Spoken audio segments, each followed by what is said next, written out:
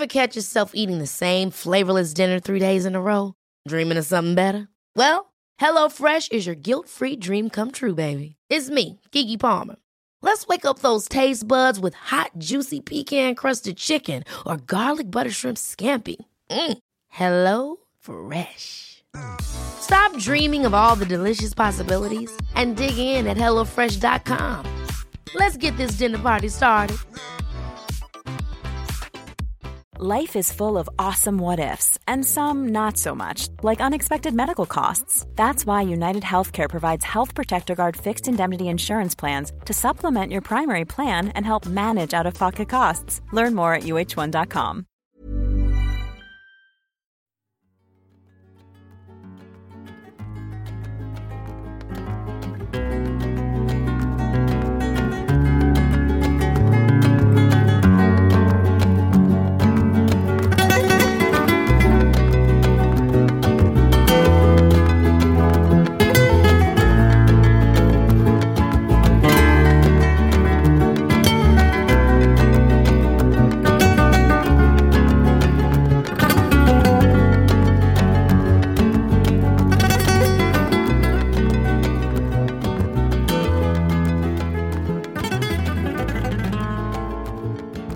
Välkomna till ett nytt avsnitt med Sektpodden. Jag heter Emma Genbäck, före detta Knutbypastor och medlem i Knutbysekten. Numera är jag sjuksköterska och jobbar även med att driva den här podden tillsammans med dig, Rigmor. Du är? Rigmor Robert, läkare, psykoterapeut och analytiker. Ja, vi sitter här och det har precis varit helg. Någonting som du tänker har hänt i helgen som du skulle vilja ta upp, Rigmor? Ja, jag har sytt en kjol, jag har läst en del böcker, jag har gått en kurs med min häst. Härligt, jag har jobbat. Det är ju som vi alla vet pandemi och sjuksköterskebrist, så det är bara att kavla upp ärmarna och försöka och, se till att göra nytta. Men det har hänt någonting annat som jag tänkte på naturligtvis när jag frågade den här retoriska frågan till dig, Rigmor, och det är ju att Helge Fossmo, numera Helge Iversen, har ju släppts igår, som nu i den här tiden när vi sitter här och pratar, och igår var det den 23 januari. Vill du berätta? Han är villkorligt frigiven nu och fri person. Precis, han har ju alltså suttit i fängelse för mordförsök och anstiftan till mord. Inte för mordförsök utan anstiftan till mordförsök och mord. Har du fått några frågor? Ja, jag har fått förfrågan från flera medier om jag hade någonting att säga om det, och det har jag inte. Så jag hänvisade egentligen till att de kan fråga er som var med i sekten på den tiden. Helge Fossmo var pastor. Ja, kanske var därför de hörde av sig till mig då. Jag har också fått frågor, men jag har också valt att inte kommentera det. Dels för att jag faktiskt inte har så mycket att säga om det, känner jag. Jag har fått frågor också från några lyssnare, så därför tar vi upp den då idag. Och dels för att jag känner att jag vill inte göra så stor sak av det faktiskt. Nej, enligt beslutet så anser man inte att det är någon stor risk för återfall i brott, som det heter, för Helges del. Nej. Så att sen är det naturligtvis, tänker man tillbaka på det som hände, så kommer det alltid vara en sorg och en smärta i det. Men idag så är det ingenting som jag tänker på det sättet. Jag är inte rädd för att Helge släpps. Nej. Sen kanske jag inte vill möta honom på gatan, det ska jag nog säga. Men ja, så är det. Men när vi ändå pratar om Helge och den biten, så har vi fått en lyssnarfråga. Vi har fått flera frågor kring det här ämnet, men just nu, jag tyckte det var lite lägligt att ta det nu när vi ändå pratar om det. Och då är det en kvinna som har skrivit så här att hon pratar om Helge och det här, och så skriver hon att hon blev ganska paff jag blev ganska paff när jag läste om att han då, Helge, haft ett förhållande med en kvinnlig vårdare på fängelset och därefter blev förflyttad. Men allvarligt, vad ser de hos honom? Om jag vårdade någon mördare skulle det inte finnas en enda chans i världen att jag skulle bli intresserad. Och så får farliga män massor av kärleksbrev när de sitter inne. Något tydligen är allmänt känt. Vad beror det på? Och så frågetecken. Själv har jag alltid lagt benen på ryggen om någon man verkat det minsta farlig. Haft dåligt rykte, kvinnokar etc. Och så vidare. Ja, Rigmor. Det är ju lite allmänt känt där att det faktiskt är som kan verka så konstigt att då män som sitter i fängelse för grova brott får beundrarbrev. Jo, men det är ju ett känt fenomen och som väcker bestörtning många gånger. Jag kommer ihåg att jag stötte på det och började fundera över detta första gången egentligen 1988 när Juha Valjakalla dömdes för mord på 3 personer i Åmsele. Just det. Han var då 23 år och hade långt hår och såg lite ut som en popkille. Och med honom fanns hans flickvän Marita som då bara var 20 år. Det här mordet som skedde på en kyrkogård, det var så otäckt för att de hade stulit en cykel. Det här var alltså en sommarkväll. Och när familjen som de knyckt cykeln av var en pappa, en mamma och deras 15-årige son krävde tillbaka cykeln. Så tar denna Juha upp ett skjutvapen och hotar dem och tvingar ner dem att ställa sig på knä. Sen skjuter han dem i huvudet, den ena efter den andra. Skjuter pappan först. En ren avrättning. Ja, det är ju så otäckt så det är svårt att... Det var den 3 juli 1988 som sagt. Men sen under rättegången då visade det sig att unga flickor skolkade från skolan för att sitta i rättssalen i någon slags förtjusning över Juha eller förälskelse eller svärmeri för honom. Och de tog sina veckopengar och köpte presenter. Och föräldrar och lärare och människor var bestörta över hur det här i tingsrätten uppe i Norrland, vad det var som hände med flickorna. Och på samma sätt så såg vi nyligen, kommer du ihåg Peter Madsen i Danmark som med ubåten? Med ubåten som han dömdes 2018 för styckmord på Kim Wall som var då 30 år. Han fick också en för detta flickvän som heter Camilla och som har gått ut i media och sagt att jag vill varna andra för att göra som jag, för hon blev kär i honom i egenskap av kändisbrottsling. Och idag är han gift med en rysk kvinna som heter Jenny förnamn, en 39-årig kvinna. Hon ser tydligen honom som ett offer på något sätt. Alltså det här att vissa kvinnor kan bli en person som har de här egenskaperna. Jag vill inte säga att det alltid är så, men vad är det som händer? Och jag har pratat med kvinnor i den situationen och jag har kommit fram till, utan att det är direkt de orden de har använt, men att det är lite grann som i sagans motiv om skönheten och odjuret. Alltså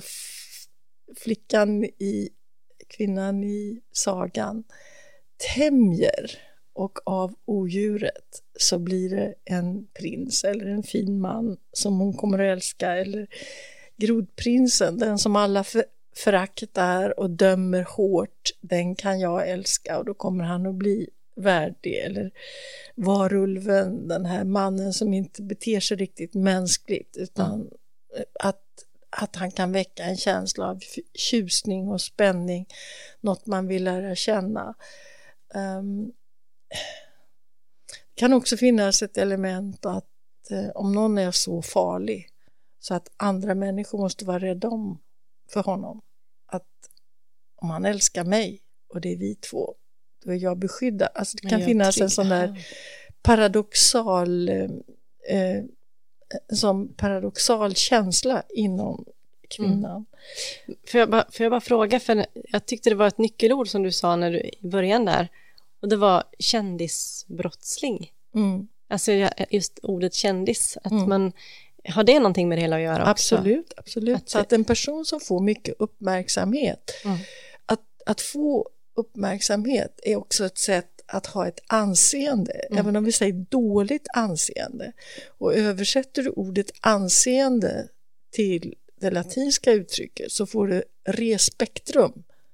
Respekt. Så att det blir någon, i och med att personen är kändis. Jag vet inte om du har märkt det sen du var med i Skavlan, sen du kunde bli igenkänd, att men lite kändisskap, det ger någon sorts, då kanske tittar till, eller expediten lite glad och hjälpa dig till rätta, eller att, och de här så kallade influencers, de har ju bara detta, att många tittar på dem. De har ett anseende som gör att de kan marknadsföra sitt kändisskap och sälja annonser och försörja sig på det sättet. Så att i och med att man blir kändis så får man en slags paradoxalt anseende som kan vara attraktivt. Eller kan... Men när du pratar nu så tänker jag ju på utifrån sekter och så i mindre grupper som blir väldigt slutna så skapar man ju sina egna kändisar på estraden. Så då kan man ju kanske också förstå det här med kvinnor som faktiskt blir förälskade i ledare inom sektrörelse. För det är väldigt vanligt att de här får många kvinnor, om det då är män, vilket ju det kanske oftast ändå är, även om det finns kvinnliga ledare också naturligtvis, och de kvinnliga ledarna får ju också uppmärksamhet. Att det finns en parallell där.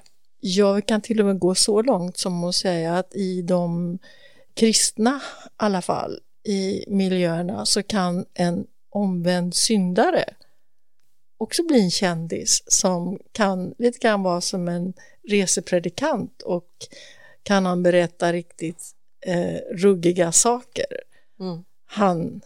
Ofta han faktiskt har gjort i sitt kriminella liv, eller hon då, om det är någon. Ja, men då blir det en spännande historia. För vi måste komma ihåg det, att predikanter är också underhållare. Det handlar om Guds ord och det handlar om religion, men det ska ju också vara en underhållning i sättet att predika. Ja, men jag måste ju bara berätta, jag minns ju när jag var liten och växte upp, och då var jag inte med en sekt, det anser jag inte, utan det var ju en vanlig frikyrka som var ganska snäll.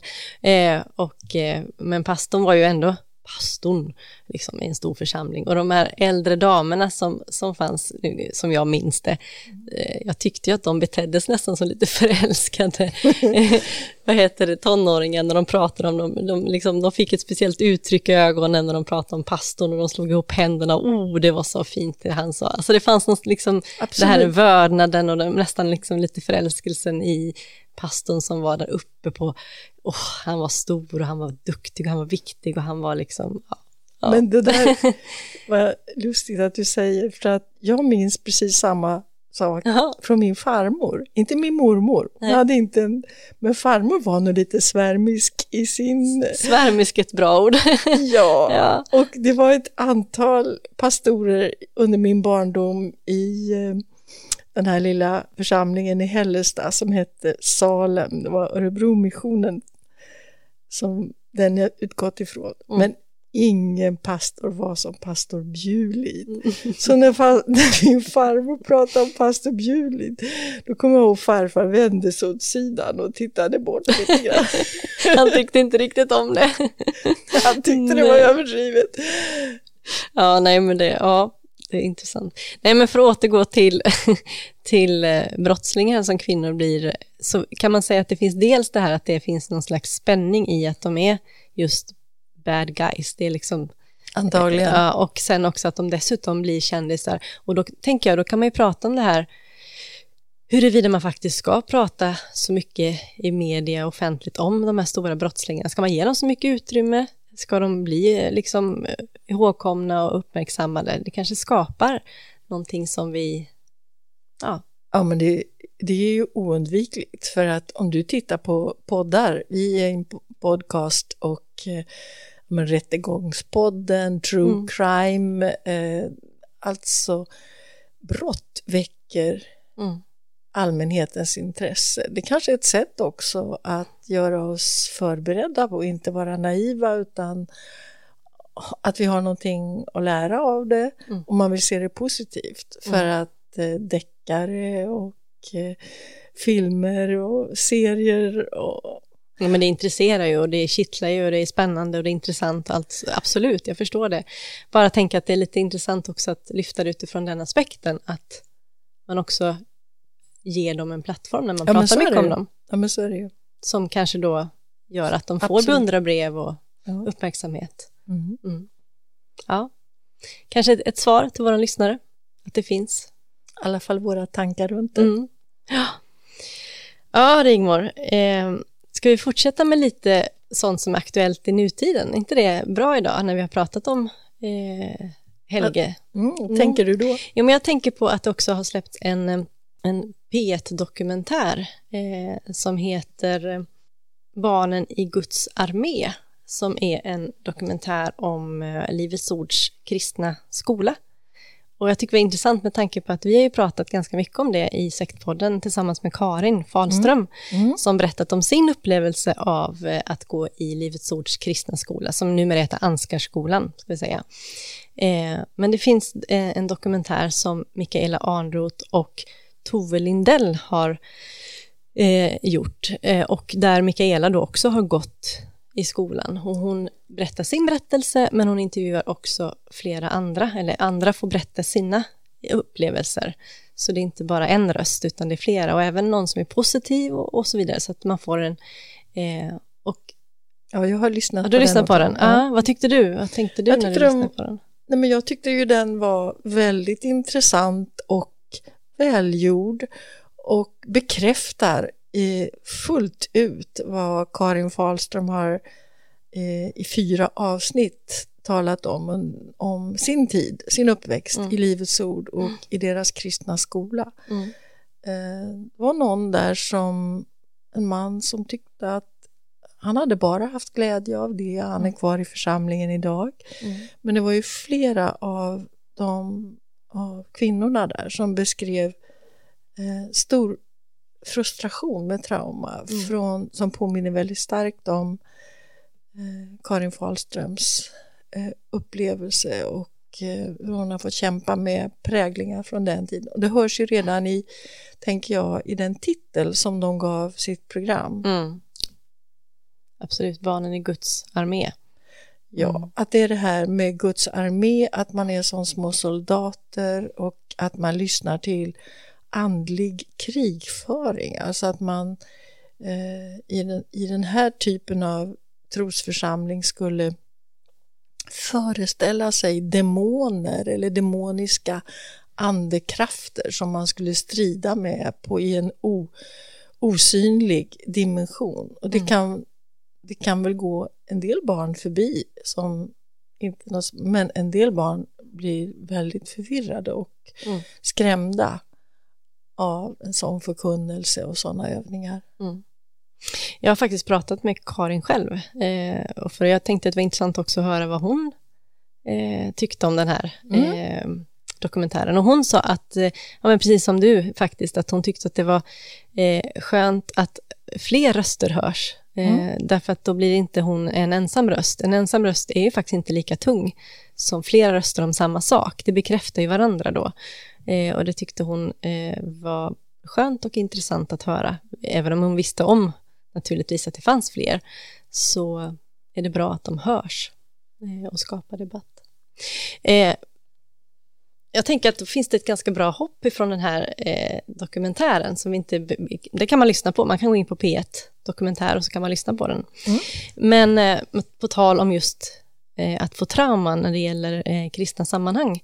Det här var en skola, men det finns ju församlingar och så vidare. Och då har också någonting som är aktuellt just nu, det är att det har förekommit en debatt på tidningen Dagen. Det är ju en kristen tidning, så att jag vet att de flesta som inte är kristna, de läser kanske inte Dagen, och därför har man kanske inte hört om den här debatten. Men jag tycker att den är ganska intressant. Där Joel Halldorf, som har varit hos oss. Vill du berätta vem Joel är? Ja, men Joel är kyrkohistoriker, docent. Jag såg nyligen att han verkar ha blivit professor också. Och kommer du ihåg att just Karin Fahlström, hon var upprörd över, hon tyckte inte han hade varit tydlig nog när det gällde Livets ord som hon kände sig skadad av. Men nu kan vi verkligen säga att han har gjort någonting riktigt bra. Därför att han har en pondus, han är uppväxt och medlem i frikyrkorörelsen, och han tar ställning för det ämne som vi har pratat om, religiösa trauma. Och han använder det religiösa trauma som ett uttryck och utgår egentligen från den här omtalade dokumentären som du nämner, The Rise and Fall of Mars Hill. Alltså det är en pastor som heter Mark Driscoll som startade eller ledde en församling i Seattle i nordvästra USA.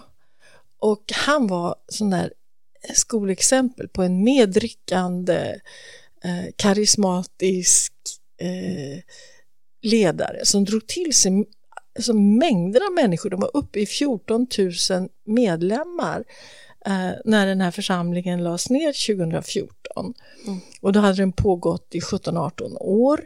Och det hade liksom blivit små satellitförsamlingar som utgick från det här. Men det slutade med en, vad ska man kalla det? En skandal. Katastrof. Ja, så den finns inte idag. Nej. Och den kan man ju höra det. Det är en podcast som heter just The Rise and Fall of Mars Hill. Och den finns i 12 avsnitt är det med flera timmar. Så det är en lång, verkligen ingående. Så den kan man ju lyssna på. Men jag tänkte på Joels artikel som han skrev. Rubriken så här: det finns ingen billig nåd, inte heller för pastorer. Och den rubriken är ju just utifrån den här Mars Hill dokumentären eller den här församlingen, därför att han börjar artikeln med att berätta just om att när då den här församlingen har kollapsat och den här pastorn då som ledde församlingen, som då heter Mark Driscoll, han är på någon stor pastorskonferens där han skulle ha varit talare, men nu får han inte göra, utan han är med i bänken. Men så pratar man då om att den här, våran pastorskollega här, han har gjort misstag och så vidare, men hur ska vi göra nu med honom? Ska vi fälla honom eller ska vi fria honom? Och så säger de att vill vi inte hellre fria än att korsfästa någon, använder de det uttrycket. Och det slutar med att de vill fria honom, och de klappar händerna, och det slutar med stående ovationer.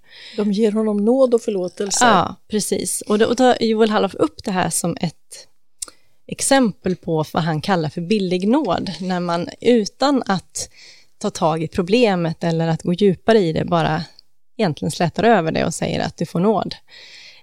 Och sen så tar han upp just det här med religiös trauma och menar, och det här adresserar han ju framförallt till pingströrelsen eftersom det är den han kommer ifrån, men även övriga frikyrkovärlden, och menar då att man inte har lyssnat alla gånger på just de som har tagit skada och att man inte har tagit det på allvar. Och han går tillbaka att under 1900-talet så utslöts och underkändes många med hänvisning till det som då kallas för syndakatalogen tillbaka i tiden. Han talar också om 90-talet som var en väldigt karismatiskt, vad ska man säga, bubblande tid, och det hände väldigt mycket och många faktiskt blev brända. Han menar att man inte har kommenterat, kommunicerat eller bearbetat det här officiellt faktiskt som har hänt Och utifrån alla dessa människor som har tagit skada. Han pratar om att människor har fått PTSD, man har problem med posttraumatiskt stresssyndrom. Ja, med sömnsvårigheter, ångest lång tid efteråt, och att det här är någonting som man har liksom inte tagit det på största allvar inom rörelsen och inom frikyrkan och sett till att de här människorna blir lyssnade på. Utan de här människorna istället för att försöka hitta varandra, och så har man skapat egna grupper på Facebook eller och så vidare för att försöka att hjälpa varandra, och det är ganska många det här. Och så några har kommit till mig. Ganska många har kommit till dig. Det han också tar upp som är viktigt tycker jag, det är att han pratar om att det saknas struktur för att hantera den här typen av problem. Och så hänvisar han då till att Svenska kyrkan, de har ju domkapitlet. Ekumeniakyrkan, de har ansvarsnämnd. Men till exempel pingströrelsen har ingen sån typ av struktur eller ansvarsnämnd eller någon dit man kan vända sig när det faktiskt blir tokigt och fel i den lilla lokala församlingen. Och sen så talar man om att den här försoningsprocessen, den börjar alltid med att de som har drabbats, alltså offren, får ge sin bild och att man lyssnar på dem. Och han menar att försoningens väg, det är en uppriktig ånger och ett genuint försök att laga det som kan repareras. Och det här tycker jag välkomnar det här, jag tycker det är väldigt bra att det här tas upp på det här sättet. Vad tänker du, Rigmor?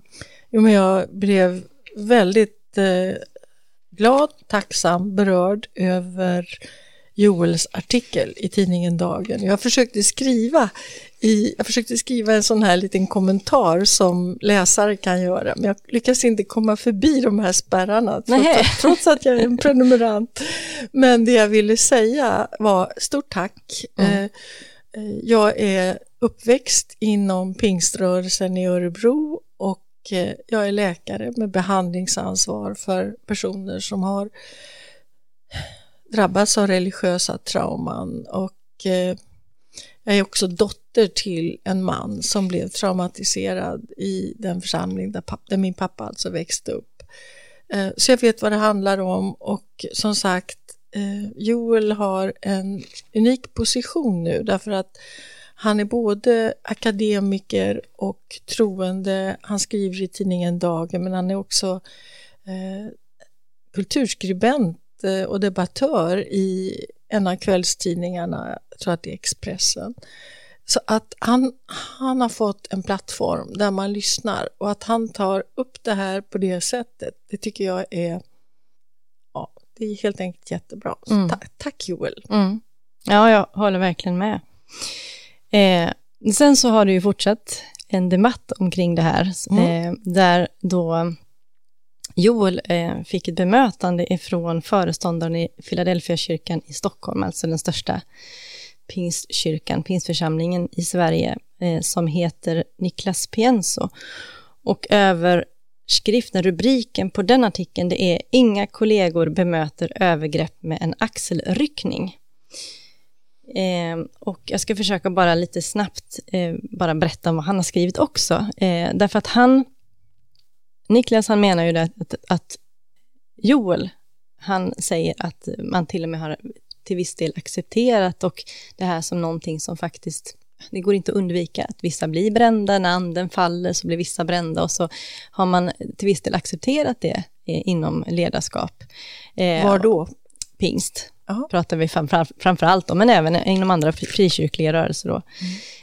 Och det här, när jag läser Niklas Piensos svar så förstår jag att Niklas Pienso tar ju illa vid sig av det här och svarar så här: att antyda att detta är symptomatiskt för pingströrelsen av idag stämmer inte och är direkt stötande. Och han menar att han inte mött någon kollega som ryckt på axlarna åt andliga övergrepp. Tvärtom. Han menar att de flesta av hans kollegor, de sitter i själavård med de här typen av människor och hjälper människor med övergrepp. Och därför så menar han att det här, han ser inte alls att det Joel skriver skulle stämma. Får jag göra ett inpass? Det Joel säger är ju att domkapitlet inom Svenska kyrkan och vad heter det, förtroenderåd eller vad kallas det, ekumeniska? Ansvarsnämnd. En ansvarsnämnd. Ja, men att man kan vända sig dit. Därför att det här är precis, det är så bra att du tar upp de här detaljerna. För det är ju precis detta som är problemet ofta när det gäller människor med religiös trauma. Att man blir hänvisad till dem för hjälp. Till dem som man har bibringats traumat av. Och det blir som en ond cirkel. Så man behöver en instans där någon lyssnar och har, är som en nämnd eller som ett domkapitel. Ja, fortsätt. Nej, men alltså, precis intressant. Men för att fortsätta vad Pienso svarar, just när det gäller det här med strukturer, så han ser inte riktigt att det behövs, därför att han menar att vi ska ligga före så att det inte ska hända, och då inte strukturer eller nämnder eller domkapitel det som behövs, för då har det redan hänt och då ska man ta hand om det efterhand, och det kan väl i och för sig vara bra, men jag skulle faktiskt vilja citera vad han skriver efter det här. Först då, det finns ingen hierarki eller institution i världen som kan avslöja dessa bedragare. Däremot finns det hierarkier och institutioner som kan städa upp efteråt. Men ska vi kunna stoppa övergrepp och kränkningar innan de sker eller medan de håller på, så behövs något annat. Och det här Pienso kommer in med sin lösning då på det här problemet. Det är inte de här strukturerna, utan det är det här istället. När katastrofen långsamt börjar ta form är den enda lösningen ett andligt ledarskap utrustat med den andliga nådegåvan att skilja mellan andar. Och så vidare. Så pratar de om att det ska vara ett starkt andligt ledarskap. Det är inte bristen på, eller det är inte det dåliga ledarskapet som är problemet, det är bristen på det goda ledarskapet. Säger han också så här, att med ett gott andligt ledarskap kommer journalister och historiker får färre katastrofer att analysera i efterskott.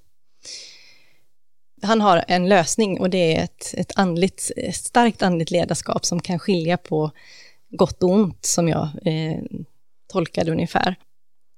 Och han hänvisar också till att de här strukturerna som Joel hänvisar till med domkapitel och ansvarsnämnd, de har ju brister, så därför så är det ingen idé att använda dem ungefär.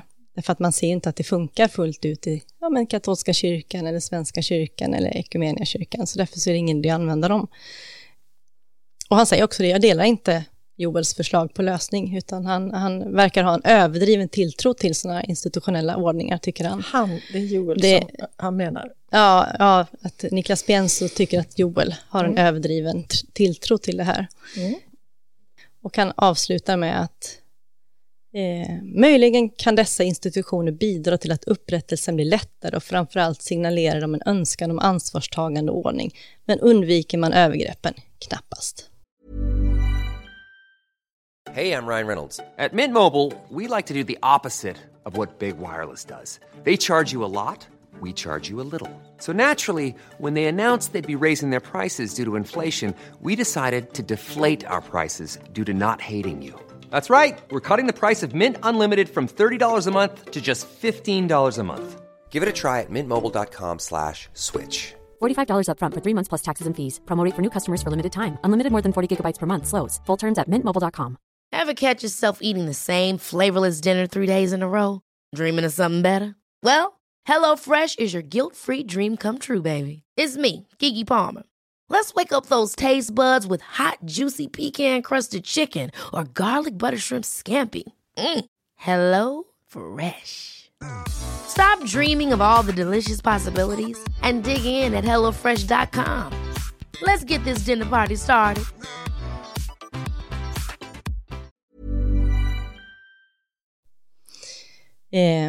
Jag känner själv att jag blir lite upprörd när jag läser det här. Därför att jag tror absolut att jag tänker på för egen del när det gäller Knutby, så tänker jag ju på att jag vet ju till exempel att Åsa Waldau, innan hon kom till Knutby så blev hon ju sparkad i Uppsala pingst för att hon hade otillbörliga relationer till unga killar. Och de visste om det här på flera ställen. Hon hade blivit av med sina resepredikantsuppgifter på andra håll och så vidare. Och hade det funnits en sån här ansvarsnämnd eller ett domkapitel med där man kan avkraga till exempel, då hade man faktiskt kunnat ta tag i problemet på ett annat sätt. Men här så bara skickade man ut henne och iväg henne och så till Knutby, för det var lite bekvämt, om jag får dra det till sin spets lite grann. Och faktum är att ledare från den tiden inom kyrkan i Uppsala har faktiskt bett om förlåtelse till oss för att man bara släppte iväg Åsa dit.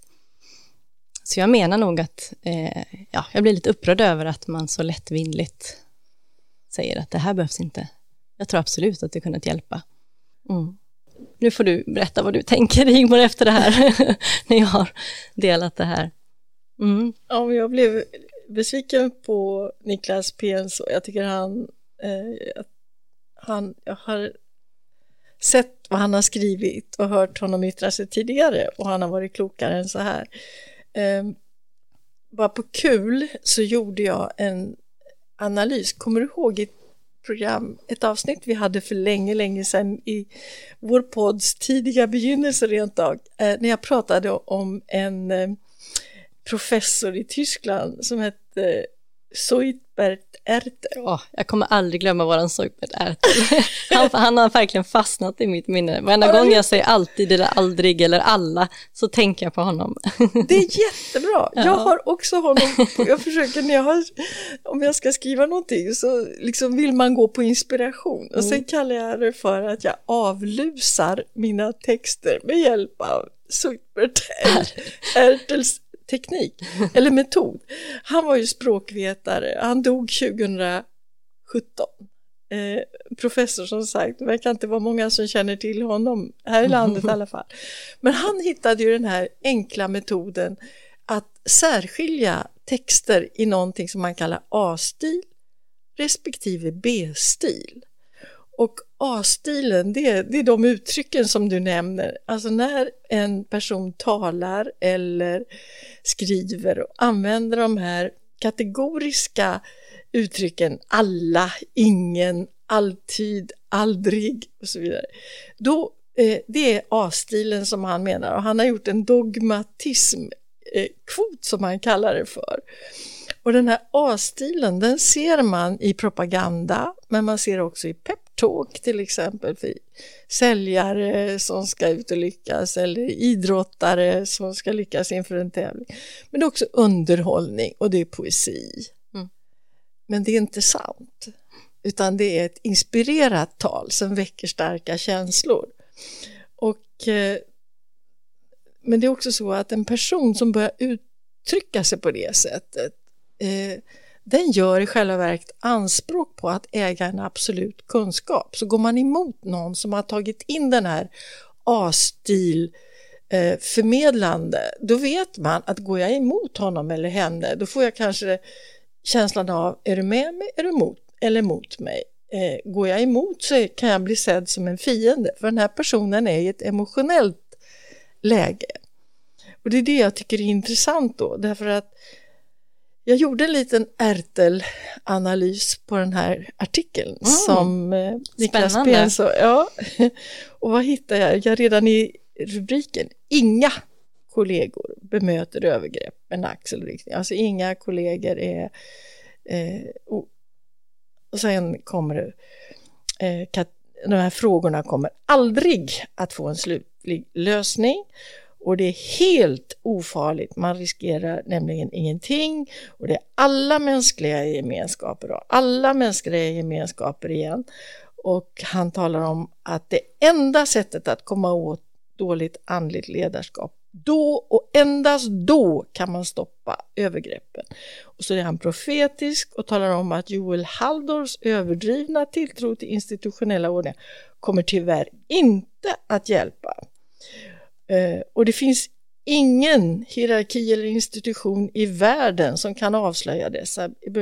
Och den enda lösningen, så att, och sen säger han igen då, låt oss inte göra det här genom att förminska vårt behov av ledare, kallade och utrustade av Gud med mod och beredskap att agera i realtid.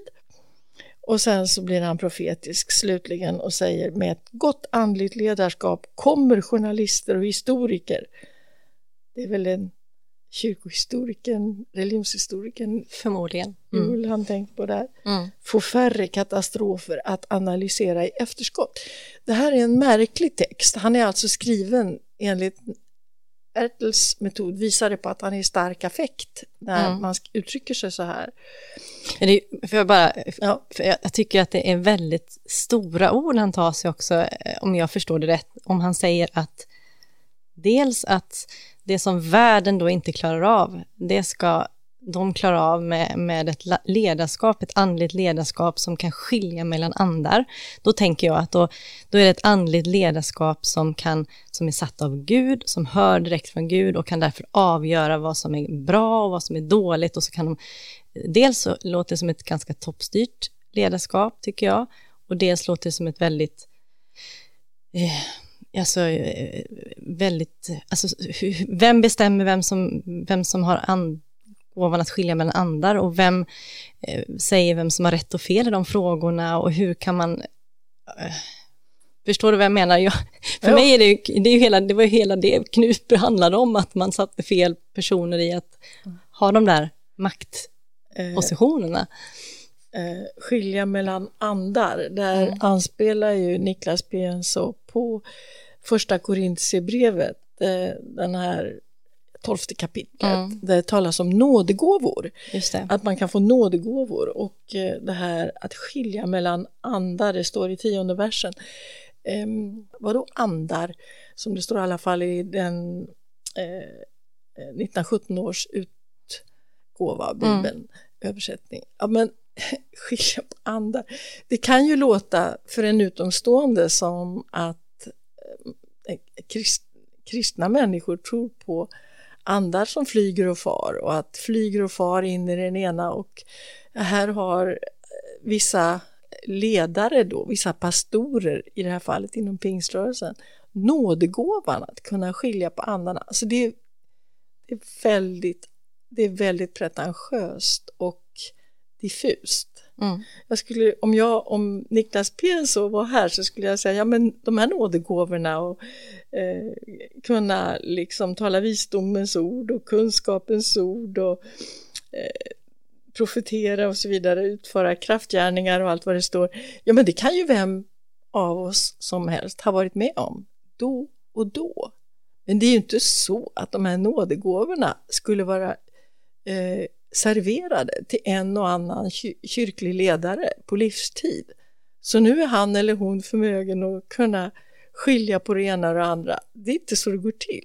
Utan vi människor, det är humöret, det är sinnesstämningen, man har svackor och man har toppar i sitt liv när man är med. Men jag förstår ju då, som du säger, att det här är, du förklarade för mig att du upplever den här texten som ett försvar för själva pingströrelsens tankevärld eller troslära.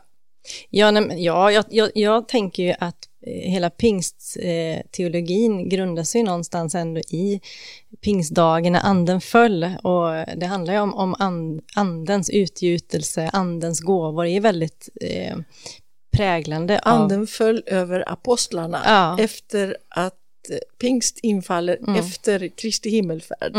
Och det är ju därför det heter pingströrelsen, för att man är väldigt grundad i den. Därför så tänker jag att det här är en del i det.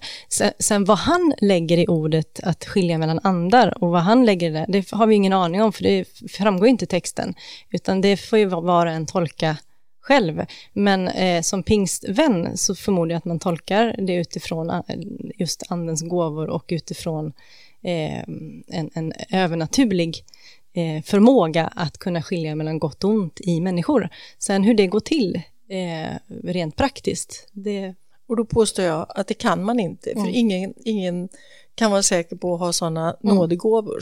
Sen vill jag säga då att men det tror man ju om man är kristen och tillhör pingströrelsen i de allra flesta fall.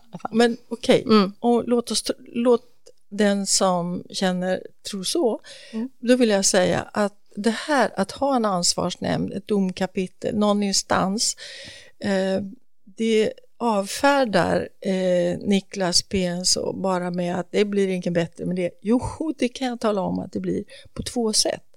Det är otroligt viktigt för den som har varit utsatt att kunna vända sig till någon annan än den ledare i församlingen som man har blivit antingen utsatt av eller också avfärdad för det som har hänt. Och att kunna lägga fram sin sak inför en objektiv som det är tänkt och få liksom ett erkännande för vad man har varit utsatt för. Att bli lyssnad på är otroligt viktigt.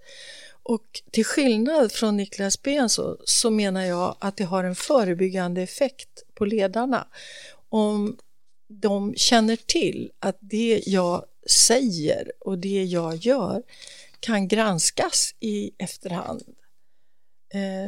Jag vet att när Inga-Britt Ahlenius var revisor för Riksrevisionsverket så visade hon att regeringen som ska liksom granskas i en revision var samtidigt de som hade, om jag fattat det rätt, var samtidigt de som liksom var överordnade Riksrevisionen. Och hon fick till en ändring där, för man kan inte både vara ledare över den som ska granska och bli granskad på ett sakligt och objektivt sätt.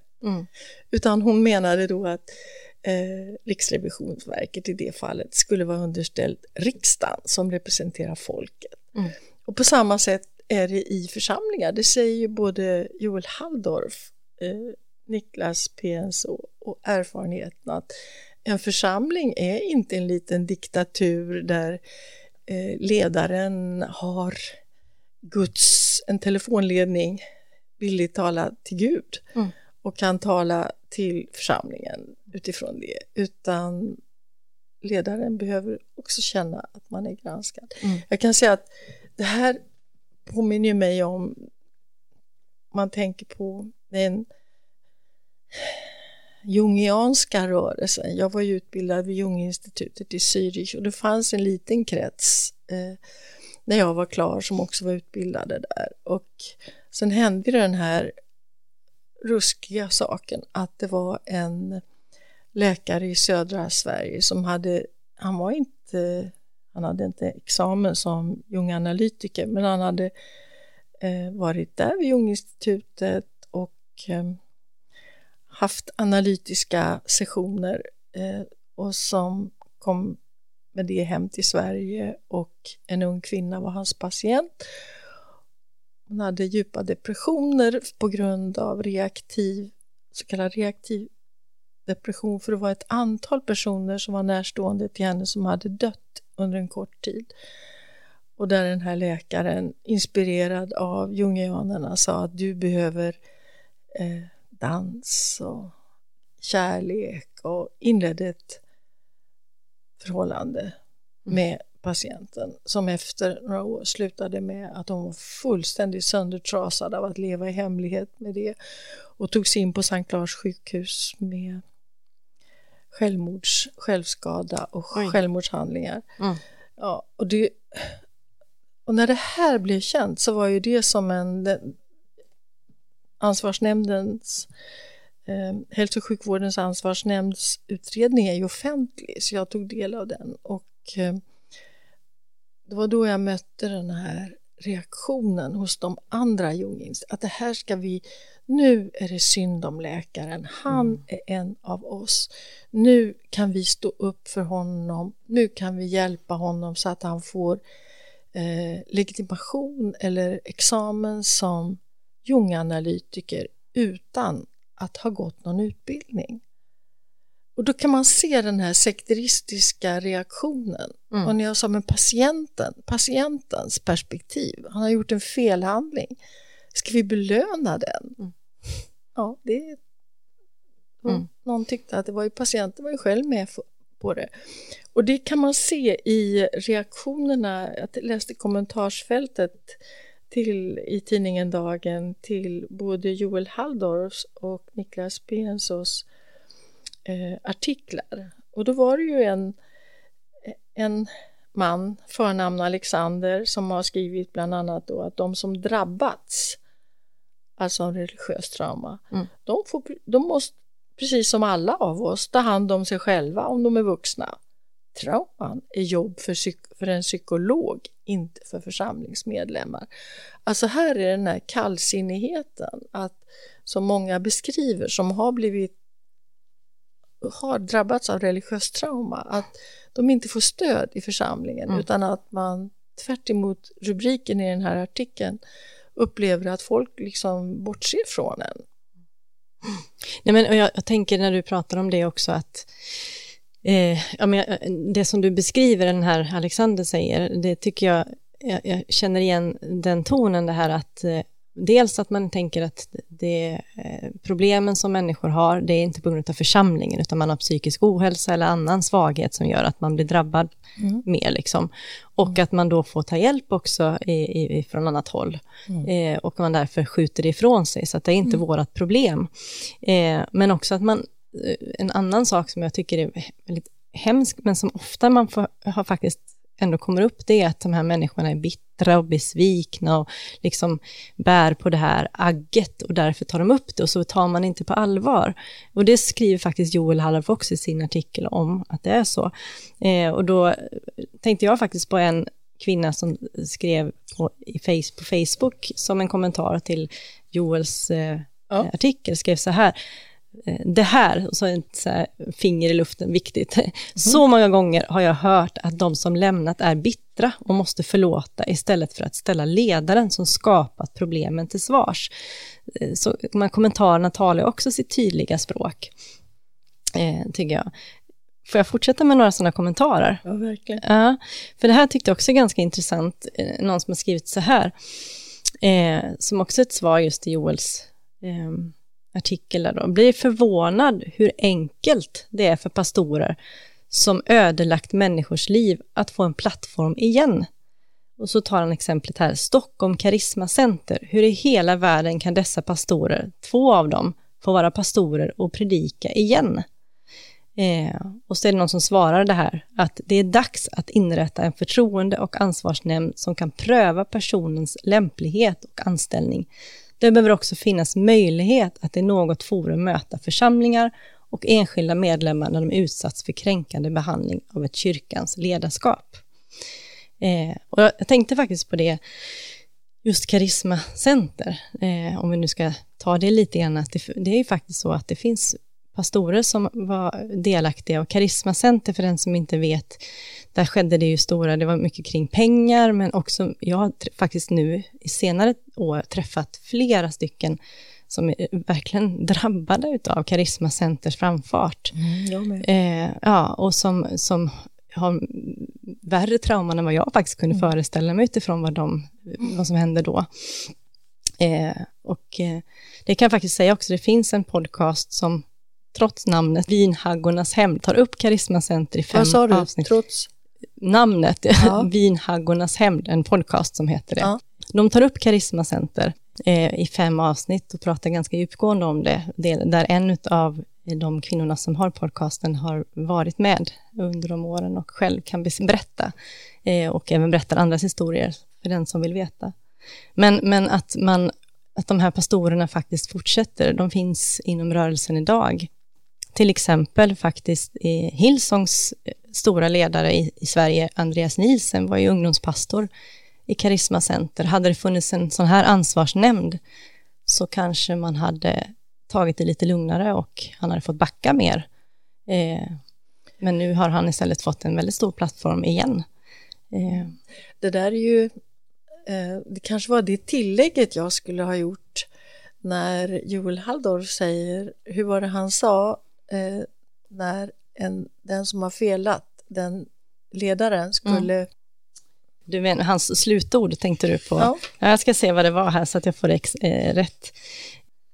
Försoningens väg är uppriktig ånger och ett genuint försök att laga det som kan repareras.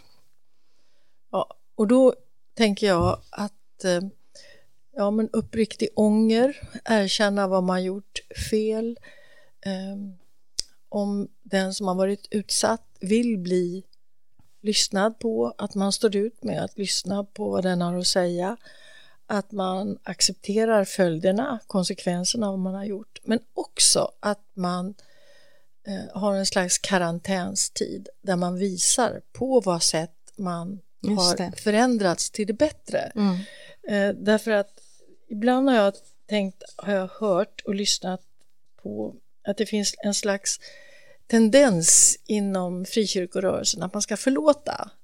Förlåta är någonting, och det kan, men även förlåtelse kan leda till, man skulle kunna kalla kanske förlåtelsemissbruk, där detta förlåtande kan vara ett uttryck för att man helt enkelt är rädd att ta ställning, att gå emot ledare, och att man också kan ha en ängslighet för konflikt.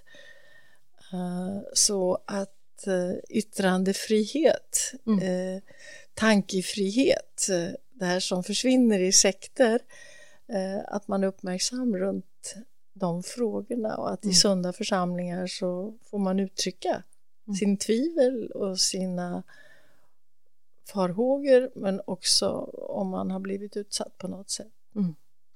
Ja, jag tänker problemet som sker här när det gäller Niklas Pensos svar, det tycker jag är att han börjar helt fel ände. Man börjar med de som faktiskt då är förövare, vilket i det här fallet är pastorer och ledare. Absolut inte alla, men uppenbarligen med tanke på att det faktiskt finns flertal människor som ändå vittnar om att de har blivit utsatta för saker som har skapat trauma i deras liv, så finns det ju. Det kan vi ju inte undvika. Nej, vi behöver inte prata här om fysiska övergrepp, utan absolut om verbala övergrepp. Övergrepp i förkunnelsen. Där barn och unga människor framförallt har tagit stor skada, för man har liksom fått lyssna till predikningar och förkunnelser som påminner om spökhistorier, och man har blivit rädd. Ja, jag tycker Joel beskriver det ganska bra, för han talar om det innersta när människa och Gud liksom på något sätt ska mötas. Det är så känsligt, och om någon kommer in där och rumstrerar om, så blir det stora skador. Så är det. Och så är det. Ja, det här finns ju jättemycket att säga om det. Är det någonting mer som du tänker vi ska säga om det nu? Ja, men nu skrattar jag nästan, för jag kommer att tänka på mitt i allt detta, apropå övergrepp då, att ni i Knutby, ni hade 2 medlemmar på den tiden som blev åtalade och dömda i 3 instanser faktiskt för barnmisshandel i skolan. Jag var där de rättegångsdagarna, och vid ett tillfälle så såg jag dåvarande föreståndaren pastor Kim Vincent och Urban Fält, och då kom jag ihåg att jag sa till några som jag stod och pratade med, nej men nu vill jag prata. Och så gick jag fram till dem och så sa jag, hörni, de visste ju vem jag var, för jag hade kritiserat församlingen, och de såg kanske lite bestörta ut över att jag trängde mig fram där bland medlemmarna som omgav dem. Och så sa jag så här, ni kan se på mig som rörmakaren i er församling. För de människor, jag tar om det, ni kan se på mig som rörmakaren i er församling för de människor som ni spolar. Och då är det före detta medlemmar och det är anhöriga. De försöker jag ta hand om. Så jag liksom försökte visa att människor skadas i den här församlingen som beskriver sig som nästan en pilotstudie för himmelriket på jorden. Ja, men lite grann så är det ju så, om man ska hårdra det som det kan kännas ibland, att de här människorna, de har hamnat utanför och nu får på något sätt omvärlden ta hand om det. Där du är ju en av dem som får möta de här människorna med de här religiösa traumorna, de här problemen som kvarstår många år, som vi förstår. Ja. Vi kan väl hålla med Niklas Pen sa, att om det bara är goda ledare så blir det inga bekymmer. Nej, absolut. Men jag förstår inte hur han kan säga så. Nej.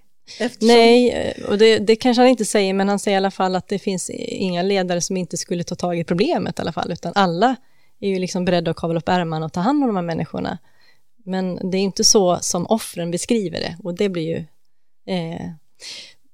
Får jag sluta med ett citat från inte en lyssnare utan en som har läst artikeln också, som skriver så här. Jag tycker det var ganska bra.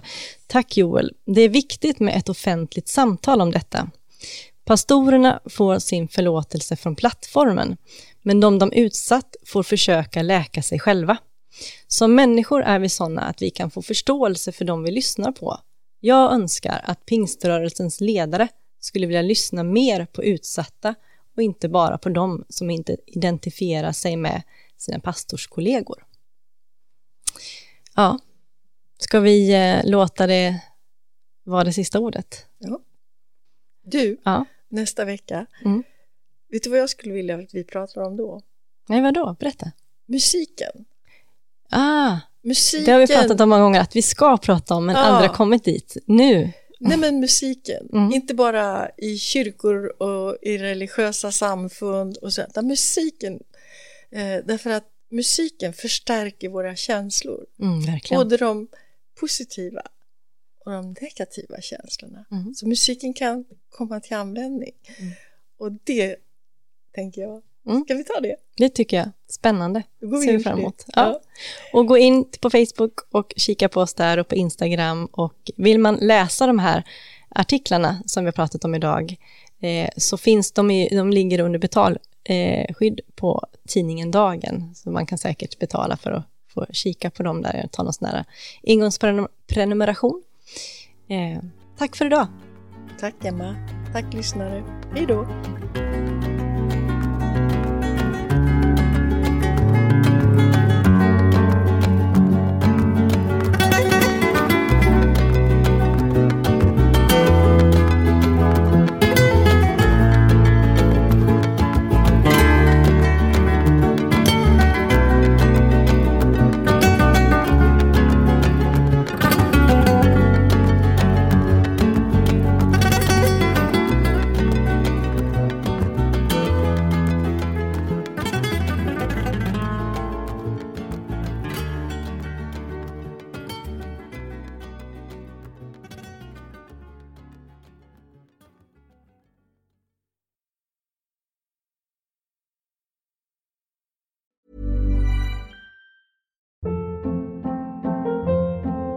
Hold up. What was that? Boring. No flavor. That was as bad as those leftovers you ate all week. Keke Palmer here, and it's time to say hello to something fresh and guilt-free. Hello Fresh. Jazz up dinner with pecan-crusted chicken or garlic butter shrimp scampi. Now that's music to my mouth. Hello Fresh. Let's get this dinner party started. Discover all the delicious possibilities at hellofresh.com.